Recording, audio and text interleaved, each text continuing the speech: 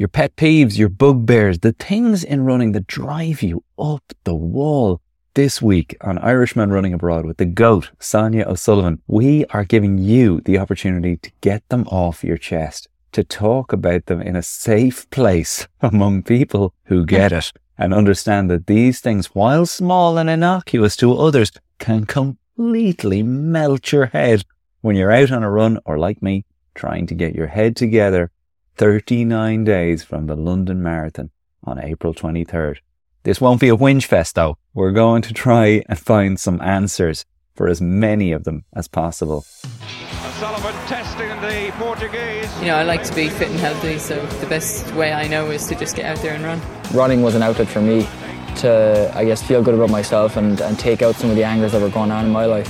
Sonia O'Sullivan is going to take the world title back to Ireland.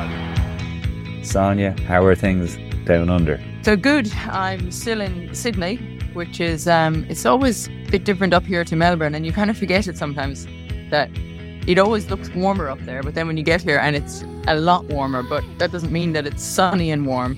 It's always very humid up here. So when you go for a run in humidity, that's something that really gets me. It makes running, I was nearly going to say twice as hard, but maybe it is twice as hard. You get the sense of the feeling that you get when you train at altitude sometimes, that you're trying to run at the same level because your body knows how to do that, and you instinctively fall into the muscle memory of running at the same pace that you would normally do. But the humidity kind of catches up to you every now and then, and probably because you're just losing so much water, fluids and salt and mineral. You know, you're just sweating so much, and your clothes are drenched when you come home. You're squeezing everything out. It's like you've been for a swim. That's gross. Absolutely. And you're obviously in training for Cove. How is that going? I mean, what are we, 3 weeks away? Yeah, less than 3 weeks away. So the time is ticking by fast, and the runners are signing up, which is great to see. And the countdown is definitely on. I think people are going to start, I suppose, doing their last few long runs, last few sessions, and then easing into that final week, heading into Cove. It was funny, I was out for a run this morning. My sister was here, Gillian, and we went up to Wollongong, maybe down to Wollongong, I suppose, from where we are, it's a good hour and a bit from Sydney. But we were staying a bit down the coast, so it was just 15 minutes away. But it was just flatter trails in there. So if you were going to go for a run around in there, and there was a really nice gravel path, but it had been raining so much that it was like torrential rain the last 24 hours. Ridiculous. Yeah. There was just massive puddles everywhere. And, you know, it eased off a little bit. We were waiting for this window of opportunity, you know, to get for a run or a walk or something. And every Irish person knows that, waiting for that bit of blue sky to appear, and they go, let's go for it. And you do. I don't know, is it an Irish thing or not, but you do tend to see the sky brighten up a little bit, and you're looking at it and you think, oh yeah, it's brightening up over there, and meanwhile the rain is hammering off the car. So it was so bad. I went out, Gillian stayed in the car, and then I went out and I thought, you know what, I don't really feel like just jogging around here, so I'll get her to drive back and I will run back to the house, which was, at that point I'd run about 20 minutes and it was 10k back. So I thought, that's not too bad, I'll just run back. And it was great because, you know, you run along the coast, but it's point to point. You don't have to come back again. You're continually moving forward. And it's one of the nicest type of runs that you can do, is when you're going from A to B and you don't have to get to a point and turn around and come back. Yeah, 100%. I didn't know that you and Gillian ran together. I mean, obviously that's she has been in touch with the show, and I met her in Cove. That's a new. She was not a runner as a kid. This is something that she's come to later in life. This must be amazing. Nice thing for the two of you to meet up and do, or does she not? We don't run together. No, that's not a thing that happens. We go to a point and then we both start together or do something together, you know. Right. So generally she walks. She did train and run a marathon a good few years ago, before people trained for marathons. I think she just she trained for it, but not in a kind of session type way. I don't think. I think she just ran enough to prepare herself for the Gold Coast Marathon. I must find out how long it took her. And so she did that and she ticked that off the bucket list, and so that's done and dusted. That's that done and dusted. That's done and dusted, yes. Yeah. But we did actually go yesterday down to beside the beach, and we did a gym session together, which was really nice. Oh, nice. And that's always good fun to do that with somebody. You know, you just do, it was just a, body weight, push-ups, dips, lunges and all that kind of stuff, few sit-ups. But to do it beside the sea was lovely. Yeah, and that was your commitment last week when you recognised, if you want to go back, Sonia's, as she said, training for the Cove 10-mile road race on April 2nd, that when you felt a little bit weak in the 10K that you ran, that you were going to commit to some more gym work, which for an awful lot of people is their bugbear. This strength stuff is not something they enjoy doing, but that's probably, if we're looking for solutions to some of these things, that's a bit of a life hack right there. If you get a buddy to do it with you, suddenly not such a big deal. Absolutely. I mean, I can remember doing gym sessions with friends in London, and, once you commit to meeting somebody, it's just so much easier to do it. And I suppose in a way, it's like when you start running, you commit to meet somebody for a run. You commit to doing it, and you've arranged to meet somebody, so you're not going to let them down, and they're not going to let you down. Yeah. So I think for me, I love doing a bit of gym, but you can easily do it one early in the week and then forget about it. So my commitment this week and the next few weeks was to be more consistent with the gym work. And it doesn't mean doing more, just doing it more often. And then also, one thing I was going to tell you about my run back today, I was pretty close to home and the bike path ended and you had to go up a big hill to rejoin it. And I was at the bottom of the hill and I thought, I'm walking up this hill. And then I remembered that I told everybody last week to run up hills. Told everybody to attack the hills. I thought, damn, I better listen to myself here. And it was actually not bad at all. It's one of those mental things that, you see something difficult and you kind of think, I know I've done enough now. I'll just take it easy here. I'll walk up the hill. Yeah, of course. So even I think that sometimes. And I was thinking, these hills in Cove are going to be hard. But you know what? You just put your head down, you move your arms, pick up your feet, and away you go. And suddenly you're there and you've got that lovely downhill to enjoy. Yeah. And that is the other thing, that if people are thinking, maybe I'll do a last minute registration for Cove, but God, it sounds illy. The downhills are so much crack, including that run into the town. They posted me crossing the line last year. You have no idea how crazy you look when you're crossing a line until you see it on video. Photos really don't do it justice. And when it comes to bugbears and pet peeves in running, so many of the ones that you guys sent in are things that only emerge over time once you're in this thing. But certainly, I had no idea 2 years ago, Sonia, that you'd have me running a marathon, or literally nearly a month away from running the London Marathon, which is what I'm about to do. And when we spoke last week, I expressed my concern about picking up a bug or an illness or something this far out. And Vinny and yourself reassured me that now would be a good time for such a thing to happen, as long as it's not closer to the race. We were jinxing you, were we? I think I jinxed myself. But nearly the moment after I hung up the phone, went for my long run, and the symptoms began of a little bit of man flu to start the week. And when I say that, splitting headache and all the coughs and sneezes that come with it. Took the time off and thought I was clear, but I really was amazed. And I don't know if this is a thing, Sonia, but can your fitness actually help you through a cold like that? Is that a thing? I think so. Yeah. I mean, I think if you're living clean, you're keeping fit, you're eating clean, then even though you do get sick, and you get sick because there's some weakness in your immune system, or you allow a bug to get in, or, maybe there's just small little chink in your armor, maybe because you had a big week and, working hard, training hard, sometimes it all catches up and you can do everything you possibly can to fight off something. And, everybody gets sick. There's very few people don't get sick. Yeah. But I think how you recover from it can definitely be dependent on your fitness and your ability to, I suppose, recover from the infection and allow your body to recover. Yeah. The danger is that you don't allow yourself to recover, and you try to come back too soon, and then it drags out a little bit too long. So I think the thing that you can do that's really important is to give yourself an amount of time to say, okay, I'm going to take this 5 days here now. And, hopefully by taking it easy and not pushing things and not trying to test, every day, can I go for a run? Can I run a bit faster?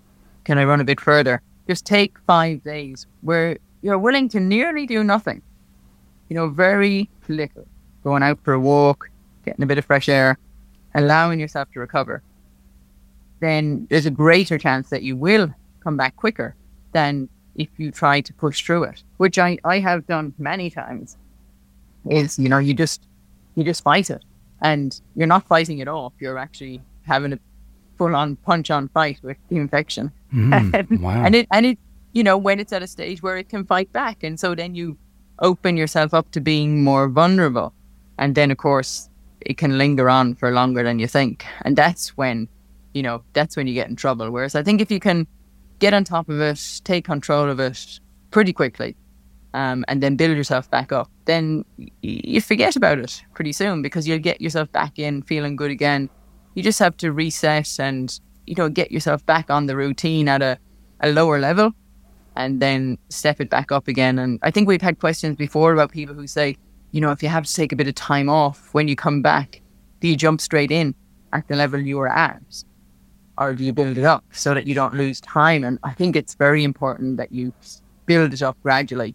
And, you don't have to start from zero, but you can take, medium-sized steps rather than giant-sized steps to get yourself back on the train. And I think one day at a time, rather than looking at how much mileage am I running for the whole week, or how big is the session that I'm doing. Yeah, super, super advice, because all of those thoughts were in my head at the time of the flu last week, and your head starts to swim a little bit. But of course, it was a double whammy. Not only did I get the flu on the Tuesday, I thought I was right on the Thursday. Going to bed, I was clicking my heels getting into bed, going, this is so great. Can you believe it? I shook a cold in 3 days. And I put my head on the pillow and was like, I don't feel super now. This is usually the bit where you get to relax. And vomiting bug took over at about midnight and ran for the next 6 hours. And that I'm sure you've experienced that too, Sonia. And a vomiting bug just completely, it's like it wipes the hard drive. And I had no option but to get through it and get through the 2 shows that I had in London. But it left me with very little running done last week. But I will be taking on board all of your advice there, and the advice of Vinnie Mulvey, who we'll hear from later on in the show, to avoid the panic and to avoid that stress, which I'm sure people do find one of the reasons why they probably don't run marathons, is because the emotional turmoil and the stress of something like this happening is probably, with a busy life, too much to bear. But let's talk about some of these bugbears. You introduced the first one to me. It's the two-stepper. The two-stepper who is trying to stay ahead of you by 2 steps when you're attempting to go on a run as a duo. Now, that's very specific, isn't it?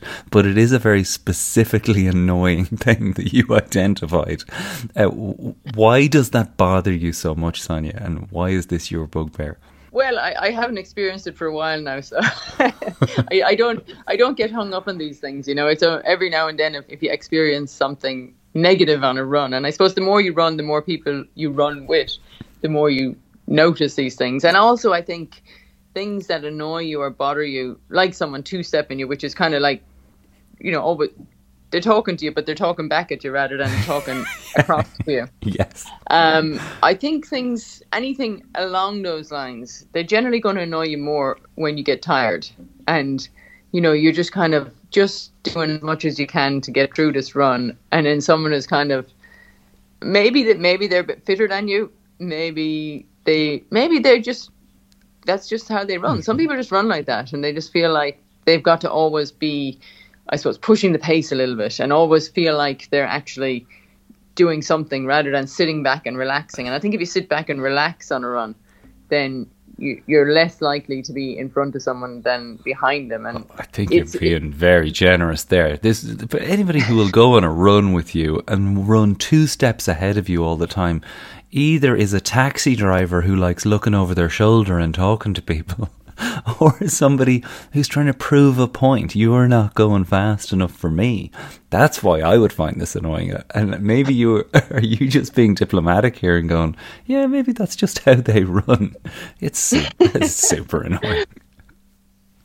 It is annoying, but but then what's really weird is it's not a disgust annoyance. You would rarely tell someone, listen, get out here. Yeah, stop. Yeah, exactly. I think the only way you can sort someone out like that is to start running really slow. Yeah. Leave them off. And I think I have done that in the past, and I've said, listen, if you want to run faster, that's fine, but I just want to run easy. Yeah, or start a podcast and then you can complain about them and hopefully they listen to it. Yeah. The first one that came in was Michael Kelly said, runners who don't acknowledge other runners, not even nod. We're all in it together, comrades. This is a point that we discussed really early on in the series. It's like, do you say hello? Do you not say hello?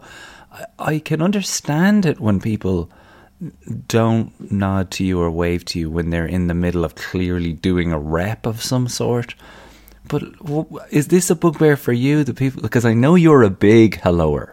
You pretty much say hello to everyone. Bikes, dog walkers. You will say morning to everyone you pass. That's my big problem, is I say good morning to everybody and then I go out in the evening and I still say good morning. Yeah. You get some strange looks. But yes, I think the thing is you only notice it when someone doesn't acknowledge you back. I think, when someone says good morning back, you just kind of smile and you keep going and, you forget about it. But if you say good morning to someone and maybe it's how they react or how they don't react. Like they're looking at you strange or they totally blank you and you. But then there is people out there with a lot of headphones on too, and they have no idea what's going on in the world. Well, so, it's also geographic, right? Like there are certain parts of the world where saying hello to somebody is seen as weird. And I won't go into the different places. You guys know the places I'm talking about. It tends to be more metropolitan areas where people are already a little bit locked into their own world. I'm sorry for giving it away by doing the accent where I see it an awful lot. But it definitely, if you see somebody in Irish gear, I definitely find that I'm guaranteed a hello here from this person. The pedestrian etiquette, though, was the next one that came flying in, and loads of these from people who walk out of shops on their phone or are on the footpath and won't pick a side, or are with their dog on a long lead on a running path. These have to kill you too, Sonia, because it's just general kind of lack of care or thought for anybody else. It's at the centre of these ones. Well, it's a bit like driving and bikes, isn't it? I think if you drive and you're a cyclist, then you notice cyclists on the road more than if you don't cycle. So if you run and you're out walking with your dog or you're wandering along, then you notice runners. Whereas I think people who are not runners, they don't always notice runners. And they don't notice how fast they're going or realize how fast they're going. So they don't know how to get out of the way. Yeah. So again, you're so nice to these people. Peter Clark says no. Peter Clark says pedestrians leaving shops, they'll see you coming. He thinks it's intentional. He says they'll see you coming. They'll wait. And just as you're about to go past, they'll look you in the eye and step out in front of you. Now, I don't know if that's the case everywhere, but Peter Clark thinks that there is a certain amount of divilment in some of what they're doing. I would be inclined to agree with you, Sonia. There is some of it is they don't know, well, what does the runner want? What side am I meant to be on here? What is the etiquette? Well, it depends what country you're in, doesn't it? Do you go right or left? And then, is it by... I don't know, which side do you go on? I mean, a lot of bike paths and running paths, they'll be marked. So they'll show you which side you should be on. But what's I find really interesting is when you change country. So if you're in America, I think you run on the right. And if you're in Europe, in Ireland, you run on the left. And in Europe, I don't know what you do there. You would probably be on the right as well, if it goes with the traffic laws. And then you kind of get it in your head. And then when you switch countries, you go on the opposite side. Yeah, it is. Do you ever find this? It's like it's a magnetic thing. It's a bit like when you rent a car and the wind wipers and the indicators are on, they're on opposite sides. Yeah, and it takes you a bit of time to work that out. And then by the time you've worked it out, you've gone back to your own car.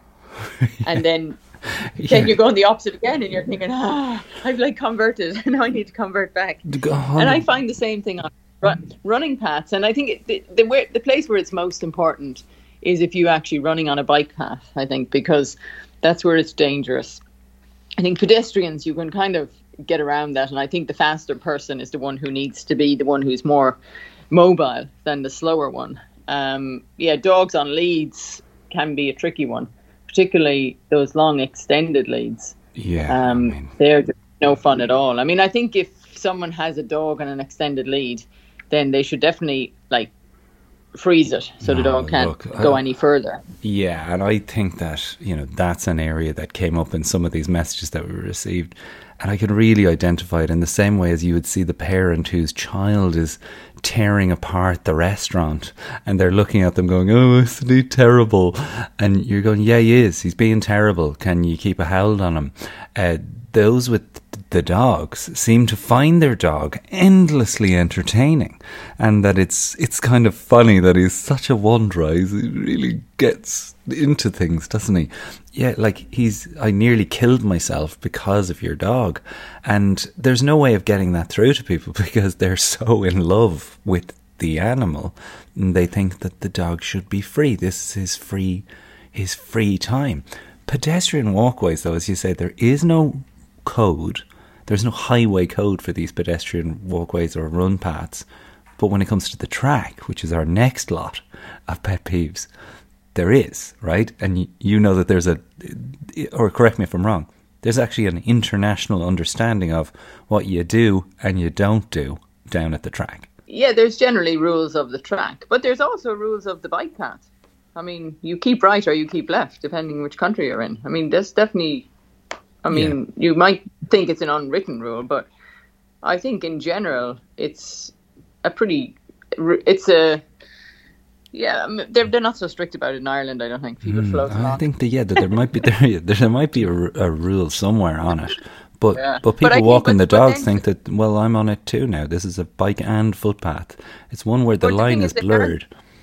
It is blurred, but the thing is, I think you have to look at it from lots of different angles, because if it's a shared path, then you've got to work it out between you.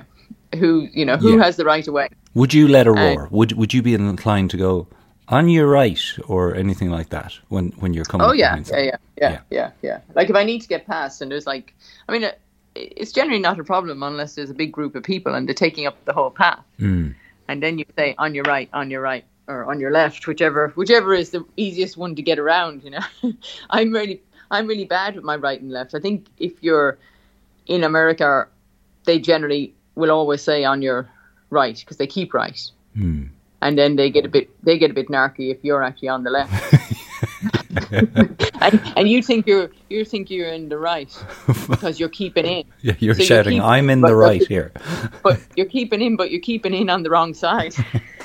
Well, Seamus McAteer got in touch with the first one of these, straight in like a bullet, and he goes, when you're on the track and people don't move out of lane 1 when sprinters or runners are doing a session, that's a killer, and a mistake I've made at a session with you and Rob Heffernan in Irishtown once. No clue of such a rule, but obviously lane 1 is reserved for the faster runners. Now that doesn't, you would think that's just standard, but I'm told from Neil McLaughlin, he comes in and says, now this might be specific to Asia, but at the track where he lives, there will always be people walking backwards around it. And by that I mean physically walking backwards, so they can't see where they're going. So what do you watch out for, and what do you say to these people in this situation? It's Neil McLaughlin's pet peeve, and I think he might be the only one who recognises this as his biggest problem in running, is backwards walkers. Have you ever in your life seen that, Sonia? Well, backwards walkers as in walking backwards, actually or going the wrong? Walking backwards, not looking over their shoulder on a running track. What, in lane 1? He doesn't say lane 1, but he says they're this just is asking for trouble then, aren't they? Yeah, and he seems to think that this is an Asia-specific thing, but I have certainly never heard of that. That's one of the more peculiar ones that came in. We've got a bunch more to get through, and we'll do that in the second half. Yeah, I think, of our show. when you talk about the track there, I think that some people need to be educated. So, and I think once you're educated, then once you acknowledge the education, like some people refuse to acknowledge the education because they kind of think, oh no, I can use this track, I can do what I like here. Yeah. But I think you have to be nice about it. And, you know, I think if you're running on the inside and you think you're running fast, then that's fine as long as you keep in. And you don't get in the way. And I think that, so there's a passing zone then. So you just, you know, you don't just wander out. And I think that's the biggest thing with a track is that, you know, someone's going to get injured if you run into somebody. So you're not doing it from, you know, I'm using the track and I'm faster than you, so get out of my way. It's, you know, listen, I'm going a bit faster, I might run into you and you'd get injured and I'll get injured too. So let's just help each other here. Yeah, and also you have to think to yourself when you're listing out your pet peeves from running, you know, what is the other side of this? You know, am I a cranky runner?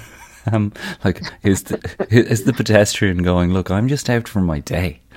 You're trying to go fast. Like, that's not more important than me being out for my day. And probably at the other side of this episode, hopefully we're all going to walk away going, yeah, maybe I do need to be a bit more considerate. Some of these, and the ones that we have coming up, are less understandable and just in the realm of, oh Lord, I wish we could make that go away.